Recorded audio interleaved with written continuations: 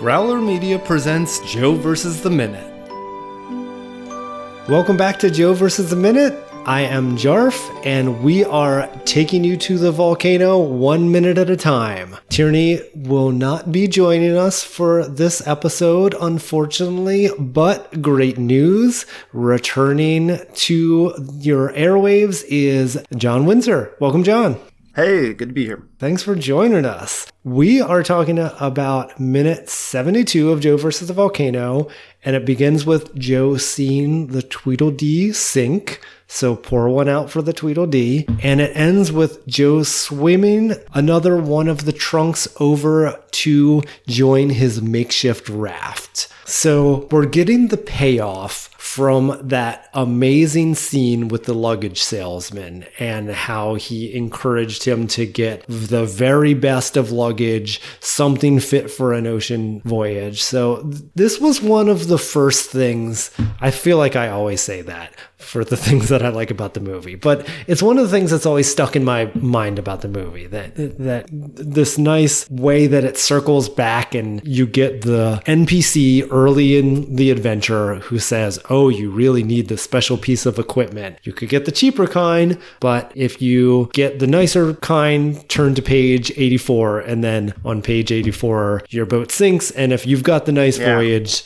then you can make a raft out of it. Yeah, so, you understood why you met that guy so early in your mission. Right, you know? Exactly. I believe he even says it's sealed like a drum, the luggage that he buys. And he buys 4 of those big honkin' things. Like, how much of those 4 are just loaded to the brim, do you think? And what are they filled with? It doesn't seem like the 2 of them should need that much luggage, considering the fact, well, actually, this is just Joe's luggage. So it's only Joe's luggage. How could he possibly have that many belongings since he knows that he's only going to be there for a week or so and then literally jump into a volcano and after that? So who's paying to ship all of his stuff back to Staten Island? Or is he just leaving it on the island? Maybe he's just giving it like, here you go, Waponi Woo. Here's my really expensive like Louis Vuitton bag. Right.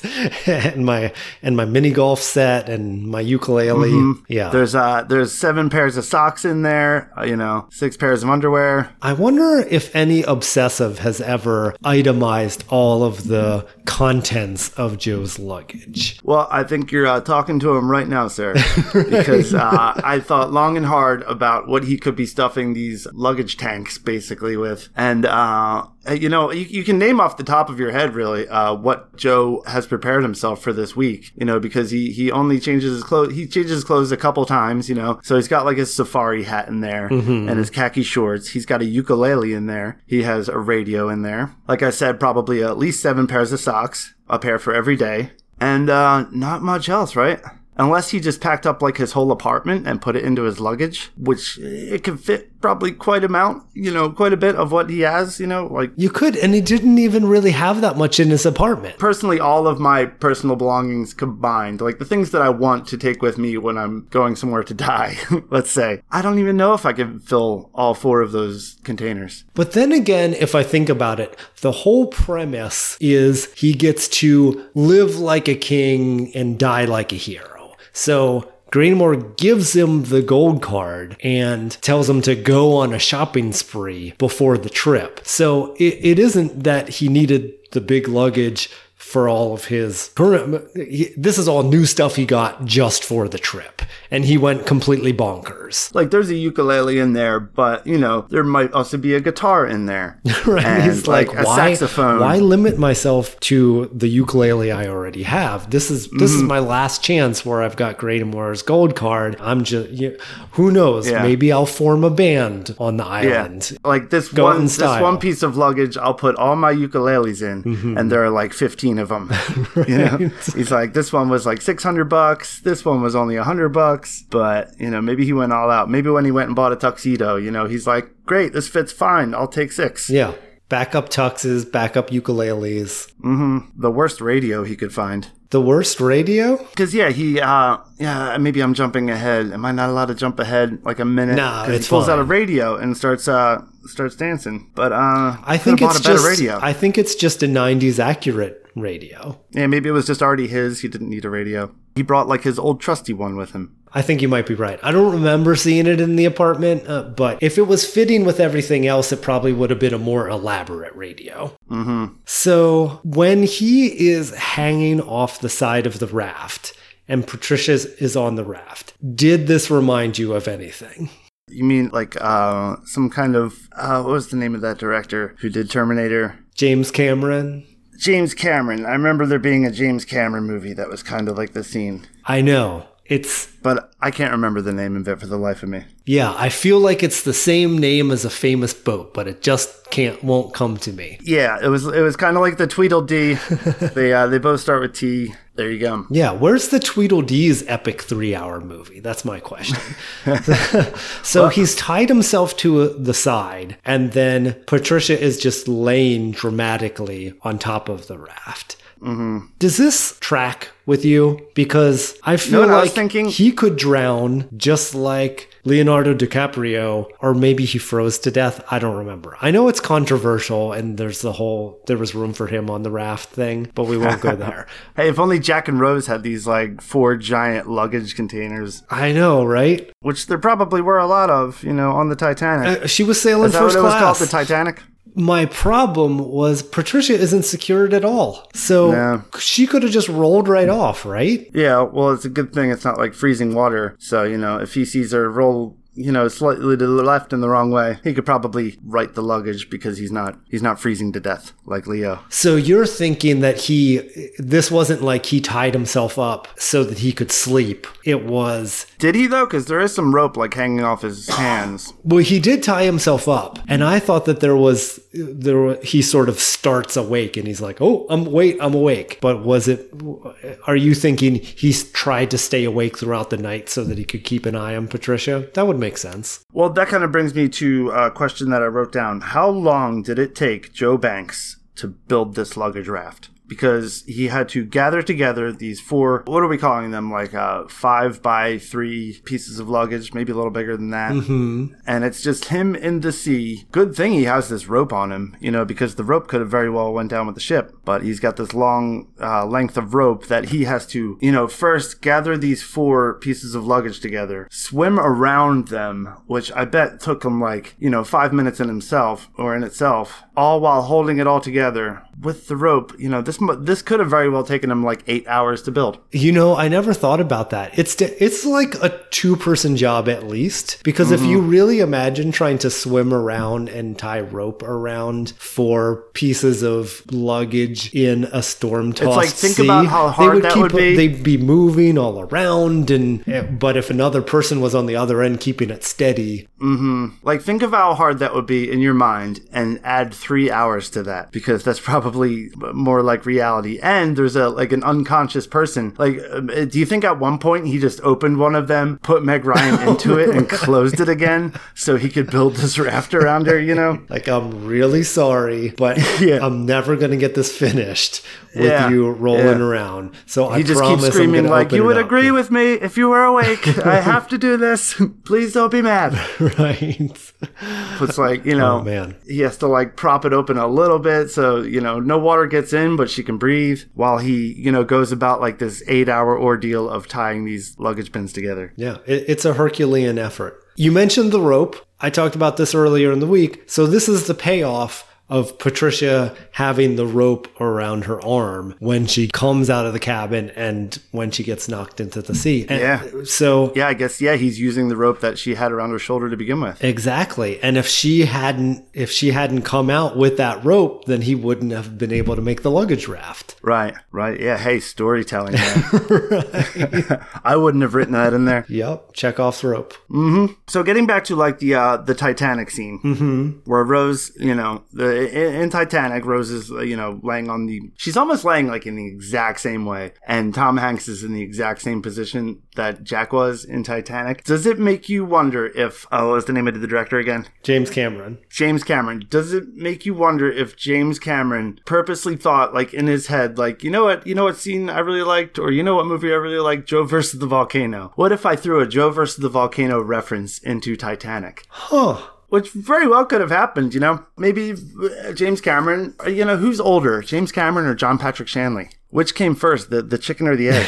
Right. So I just looked up picture of Jack and Rose on the raft on my phone. Mm-hmm. And there's something that is subtly different about these two scenes, but I think it is a huge difference. It's the fact that Jack and Rose are face to face and on the same level versus Joe being more off to the side and Patricia she's up on top, looking a different at least direction. A foot below her because it's more raised. Right. I could imagine James Cameron. See, now it took me a minute to remember his name. I could imagine James Cameron seeing that. He's so forgettable. Said, what if I took that and made that the climax? And how do I make it more dramatic? And how do I make it more heartbreaking? So I could see that, but I don't quite see it as a visual quote like you were asking. Mm-hmm. I wonder if, like, of all the 300 million people that saw Titanic in theaters, like, one person is just sitting there, like, when he saw that scene, he was just like, he's like, Joe versus the Volcano. Right. Joe versus That's the last time I saw this. Jack, get some more luggage. Tie it together. I'd love to be that guy in the theater, like, looking at my friends, like, hey, guys, it's just like Joe versus the Volcano. And they're like, Joe versus the what? They're like, what? Right. Yeah, their roles almost are a little evocative of Jack and Rose, almost like reversed in some ways. You know how I was saying in the last minute they had like a reverse Spider-Man kiss, where instead of Kirsten Dunst pulling down Spider-Man's mask, Joe Banks pulls up Patricia's rain hat, and then they kiss. It's almost the same thing. We almost get another reverse Spider-Man in this shot. It's like a little reverse Titanic. Well, how's it reverse? Because isn't Joe basically Jack off the raft in the water, and Patricia is basically Rose, just sitting pretty on top of the raft? She is basically Rose, too, because she comes from, like, a rich family. She wants to get away from it. Jack is from kind of, like, the humdrums where she, like, almost wishes she was, but ultimately they both want to go nowhere with their lives. Like she says earlier, like, when he asked her what she would do if she could just, like, leave, which is the last line of the movie, not to jump ahead, but she says, away from the things of man. Oh, we know all too well. So, yeah, in a way, they're a lot like Jack and Rose in that aspect, where she wants to get away from her rich people life. I guess you wouldn't say he's the same as Jack, because Jack's kind of living a more proud life than Joe. Jack is the self-actualized, I'm poor but I'm happy artist. Jack would be Joe if Joe was doing whatever the hell he wants. Right. Like he wants to do. Yeah, if he didn't have PTSD, right, then he would be Jack. Yeah. And of course, the difference from Titanic to Joe vs. Volcano would be that Jack is frozen dead in his correlating scene, and Joe is very much alive. So let's pull on that thread a little bit longer. Cool. Let's imagine the rest of the movie. If Patricia wakes up and she's on the raft and tragically Joe has died. So shortly she'll be rescued by the Waponi. What do you think happens from there? She made the deal with her father that she would get Joe to the island, and in return she gets the boat. The boat has sunk. Yeah. Now she is on this island, no boat, and they are expecting a sacrifice to the volcano. Yeah, and it turns out in the middle of the night, they're going through some cold waters. Tom Hanks, much like Jack, just 0 degrees and blue in the lips. And she has to, like, pry his hand off of hers, like, the same way. So that's what we're assuming here? That's what we're assuming here. So my question is, what does Patricia do when she gets to the island? Does she say, well, if the only way the island can be saved is if someone jumps in the volcano, then clearly this is my fate and I am going to take Joe's place? Or does she say, I'm sorry, I don't even know you. Like, my dad is crazy, so I don't know what kind of deal he made with you. This is not my problem. I need to figure out how I'm getting off this island before the volcano erupts. Right. One of those two. Do you think we're writing like almost a better movie than what they actually wrote down? Because that might be pretty cool. It would be like a third act starter. You know, the main character has died, and now it's up to Meg Ryan, the survivor, or Patricia, to kind of take up the mantle for Jo, but also for her father, who she kind of hates, right? Mm-hmm. So, yeah, any kind of good storytelling would lead you to Patricia taking the job upon herself to jump into the volcano instead of Jo. For both Jo and for her dad. I'm not sure I like it. I'm not sure I do either, but, you know, it could have gone that way. And if it did, I don't know if I would hate it any less. Not that I hate it at all, but it might just be the same, if not maybe a better movie. I think the only version of that I would accept is if she gets to the island and she solves the problem, but not by jumping into the volcano herself, because then that feels a little bit gross to me. But if it was, she figures out another way to resolve it, she finds a way that they can relocate to another island, or she realizes the volcano really isn't going to erupt, or I don't know, but somehow she outsmarts the situation. Here's a cool scenario. Much like Jack in Titanic, Tom Hanks freezes and dies in this scene. When does this situation start to get cool? Right now, because Tom Hanks is dead. Like, the main character is dead. She thinks to herself, like, okay, I have to complete his mission for both him. You know, I have to live the rest of his life for him, but also do this job that he was supposed to do for my father on this island. So she's going to jump into the volcano. She does by herself. Sorry to jump ahead, but it spits her out. Like, it spits out both him and her. Then, okay, how about this? She finds the luggage, sails back, meets a guy who looks just like Tom Hanks. Right.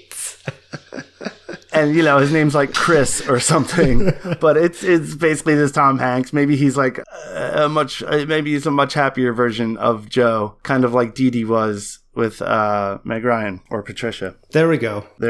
And everyone finds happiness. Yeah. Except for Jo. Jo's dead. You could almost take from that exactly what you take anyway from this movie. You know, because she's living the rest of his life for him, but then she goes ahead and meets him again because he kept meeting her again, like over and over. Why not the same the other way around? Well, it's not exactly the fairy tale ending that we get, but it is a better resolution than her perishing on the island.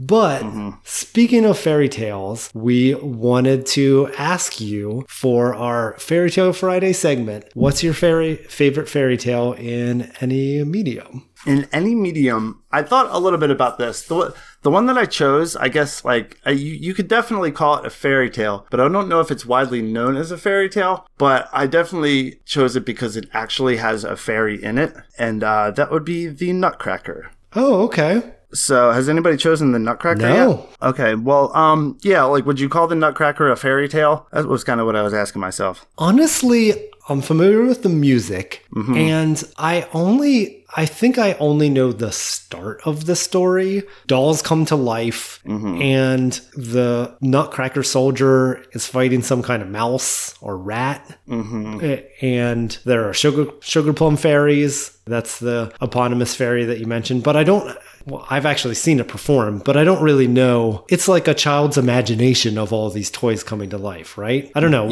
How would you summarize sort of the fairy tale take on the Nutcracker? Well, that's kind of what I was going to ask you. Like in your best, conjure up your best memory of the plot of the Nutcracker. Like, what is the Nutcracker about from A to Z? Bing, bang, boom. You have I guess he's like a Russian soldier or something, the Nutcracker? Sure. Because in the child's imagination, there's here's how I would describe the Nutcracker. And by the way, I think the Nutcracker these days is very problematic. And that's almost what makes it my favorite fairy tale. Because I kind of like the fairy tales that are a little bit messed up. Like, have you ever heard the story of the original Little Mermaid? No. Not the Disney version, but the actual written down much, much longer time ago than the Disney one. It's about this mermaid, but she gets at one point she gets her tongue cut off or something. And that's why she can't talk in the Disney movie, because her tongue has been removed. I'm pretty sure violently. Oh, I don't like that. Yeah. And then at the end, instead of marrying the guy on a boat, I think she just dies. And then the last shot in the actual Little Mermaid is her spirit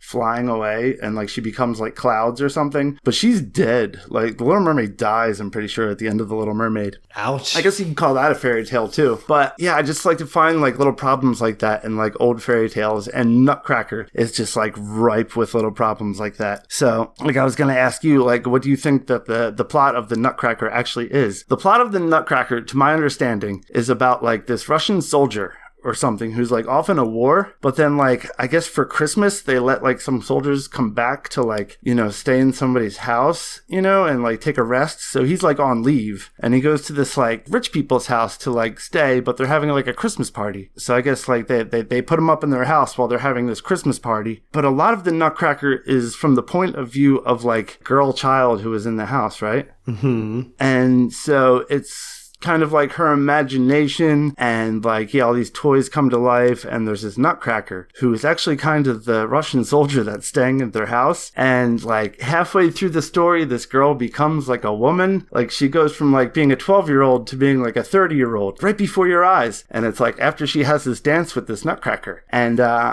you know, like a story like that I just don't think holds up to today's standards. Like if the Nutcracker was written today, would it be written in that same way? What would be called the guy who wrote that? I see what you're saying, and I see how if you look at it from the soldier's perspective, it's like, oh, creepy. But I think as long as you're looking at it only from the perspective of the like, little girl's imagination, then it's not creepy.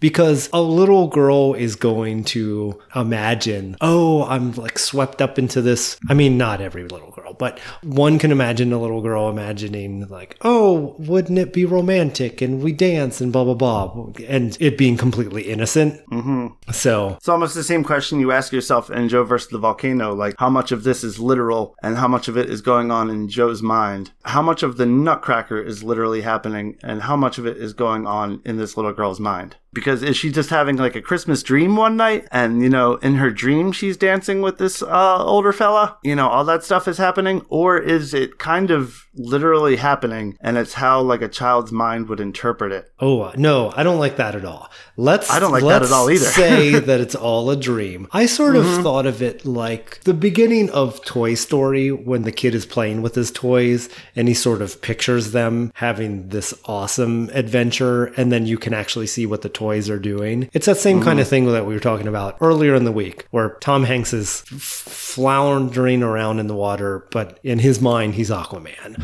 Or I'm spinning around like an idiot on the ice. In my mind, I'm Bullet. But the actual toys they're taped together to a train, and it's just what a kid would put together, but then through the kid's eyes, then it becomes this whole adventure. So that's what the Nutcracker is. And it's just, it's a fairy tale of a child's imagination. Exactly. Like, all creepiness aside, it is a good fairy tale. You know, I like me a good, like, Christmas fairy tale. It's very Christmassy, and it actually, like, I don't know how many fairy tales come with their own, like, really good Tchaikovsky soundtrack, but the Nutcracker certainly does. You know, you can't say that about who were the kids in the woods with the witch? Hansel and Gretel. There you go. They don't have their own Tchaikovsky soundtrack, do they?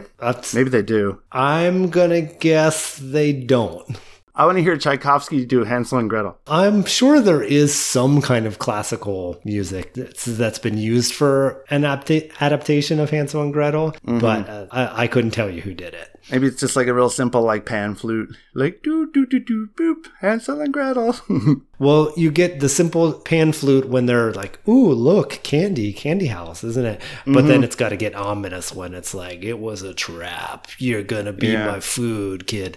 So yeah, you need that same kind of range that George Delarue brings to the score of Joe versus the Volcano. So you get the pretty music box and then you get the scary like ocean tempest. So, and what a good job he did, as I said last minute. I really like George Delarue. And what a good job I did bringing it back around to Joe versus the Volcano, if I do say so myself. Hey, this is why we're here.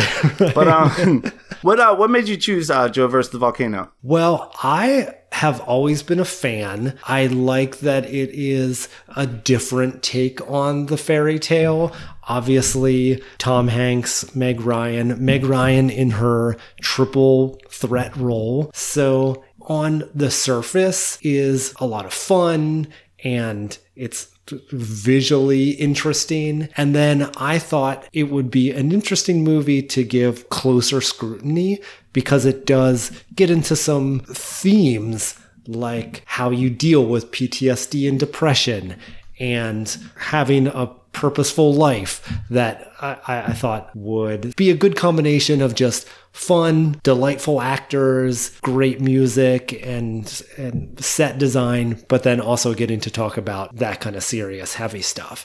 And then I reached out to Tierney, whom I've collaborated with a couple times before, just because I thought, hey, this might be in her wheelhouse. And so I asked her, would she be interested? It turned out it is her favorite movie. So it was kind of meant to be. And we took it from there. Cool. Yeah, at one point in my life, maybe when I was back in like college or something, I would have called Joe vs. the Volcano one of my favorite movies. Nice. Because, yeah, it's one of those movies where you pick if you pick it up kind of early in your life when you're just getting like real into like cinema and stuff like that. It's one of those like good like early on like college movies you can get real into. Exactly. You know? Right. Yeah, that was the point of my life when I saw it and saw at that point, hey, this is a really special movie. This is doing something different than what I've seen before. And then as we've talked about previously, but a long time ago, what's interesting is Tierney saw this movie when she was just a little kid. So she was she was seeing it as a fairy tale the way you might see Wizard of Oz for the first time.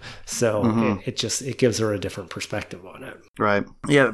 Joe vs. the Volcano was probably the first John Patrick Shanley movie that I saw. And you know, he's only directed 2 movies in his life so far. I think there's a third one coming out like relatively soon, but not for maybe a couple of years. So he did Joe vs. the Volcano. And when did this movie come out? This came out in 1990. 1990. So, yeah, like over 20 years ago. So he's done a lot of stage direction since, and then wrote Doubt for the stage, and then adapted Doubt into a movie. Yeah. Didn't Doubt get like best adapted screenplay or something? Wasn't that the Oscar that it won? And it's because he adapted his own play, right? I bet how many times does that happen? Well, this actually, Joe vs. Volcano, is another. He wrote the screenplay as well as directing it. And then and he got an Oscar for his screenplay for Moonstruck as well. Yeah, I was thinking today of all the movies that John Patrick Shanley has done, and he's like one of my like favorite directors, even though he's only done like 2 movies. You know, like I really liked Doubt. I watched that maybe like a couple weeks ago, and that super holds up. This movie's really good, but like, yeah, he's only directed 2 movies in his life. He wrote and produced, I think, Moonstruck. Norman Jewison, who did Fiddler on the Roof, he directed Moonstruck. John Patrick Shanley wrote it. Norman Jewison directed it. And then, like, his other big thing was he wrote the screenplay for Congo.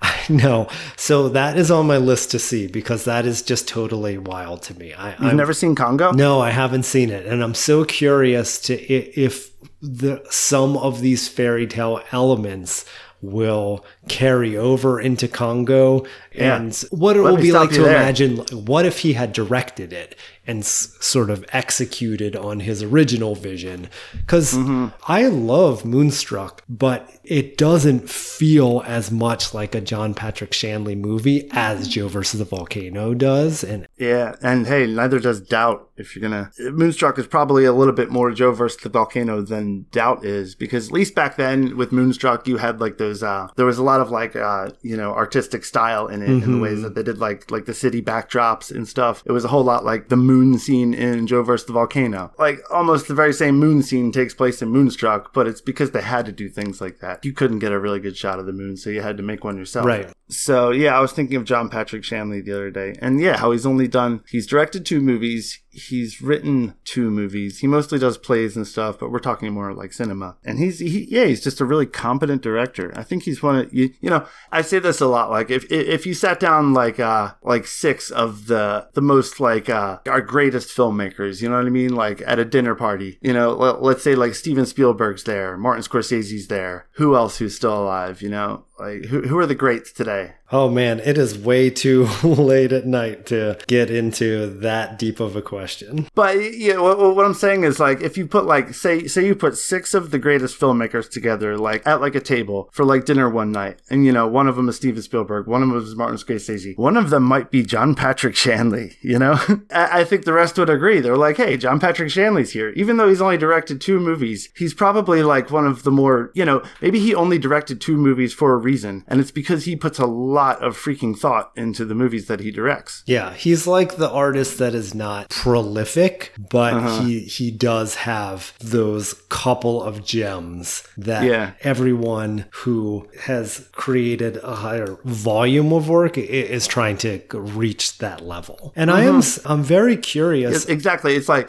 Steven Spielberg's made what, like 58 like really good movies in his lifetime. Maybe only 20 of them are like actually great. But John Patrick Shanley directed 2 great movies. Yeah. And the movie that you mentioned that is yet to come is Wild Mountain Thyme. And it's sort of a return to roots movie because he's talking set in Ireland, where he's from. So that should be fun to see. Emily Blunt is in it. Can't go wrong with Emily Blunt. So if you guys were to continue your like minute by minute podcast style, where do you think you would go next? Oh man, you know, I think about that all the time, almost every day. So Tierney has some plans that she's talked about. I think she's announced it on this podcast, right? But she is doing A League of Their Own 1 inning at a time. Oh, nice. I have not committed to my next Movies by Minute project. I've thought about doing Flintstones Minute, but I'm not positive. Well, can I make a suggestion? Yeah, please. How about you do Moonstruck Minute next? And you just kind of continue with like the John Patrick Shanley theme, you know? And then after Moonstruck, you can do Congo Minute, where you maybe don't even see Congo because you've never seen it before, right? I've never seen it before. So maybe your third one will be the one that you've never seen before. Oh, and I do it Mystic Pizza Minute style, where I actually go through along with them 1 minute. Ooh, that would be fun. Like, hey, if you do that, I'll let you have it. I won't even sue you. Right. You know? And then you can follow up Congo Minute with Doubt Minute. And then, you know, by then the world's probably over anyway. Yeah, so the world's probably over. Well, we're definitely going to do something for Moonstruck. I don't know if we'll do it a minute at a time because that's just a lot of my life to spend with Nicolas Cage, and I'm not sure if I'm ready for that much intensity. Absolutely. But I feel like I've already been there with Nicolas Cage. But we'll probably do like a special Joe versus a Minute.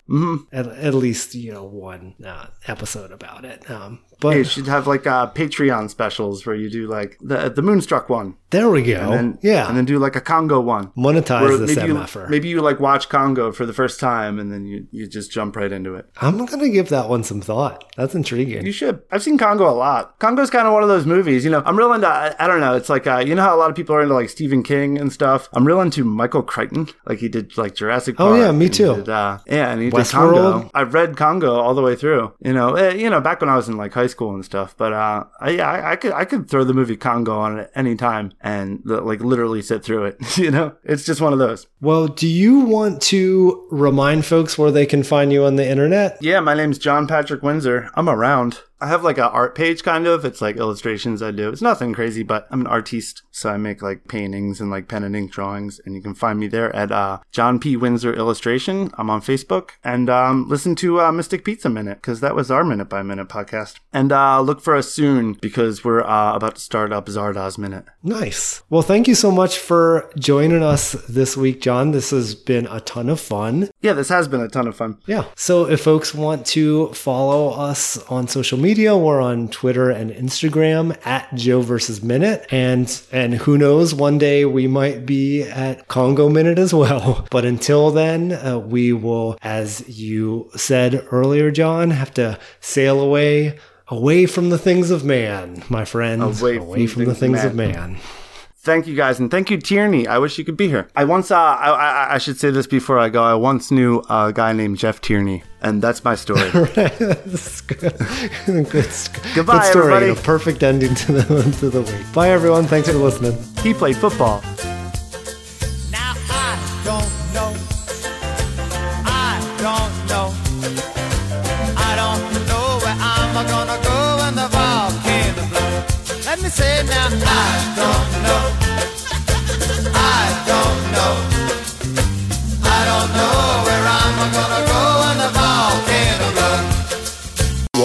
something is really different on the growler.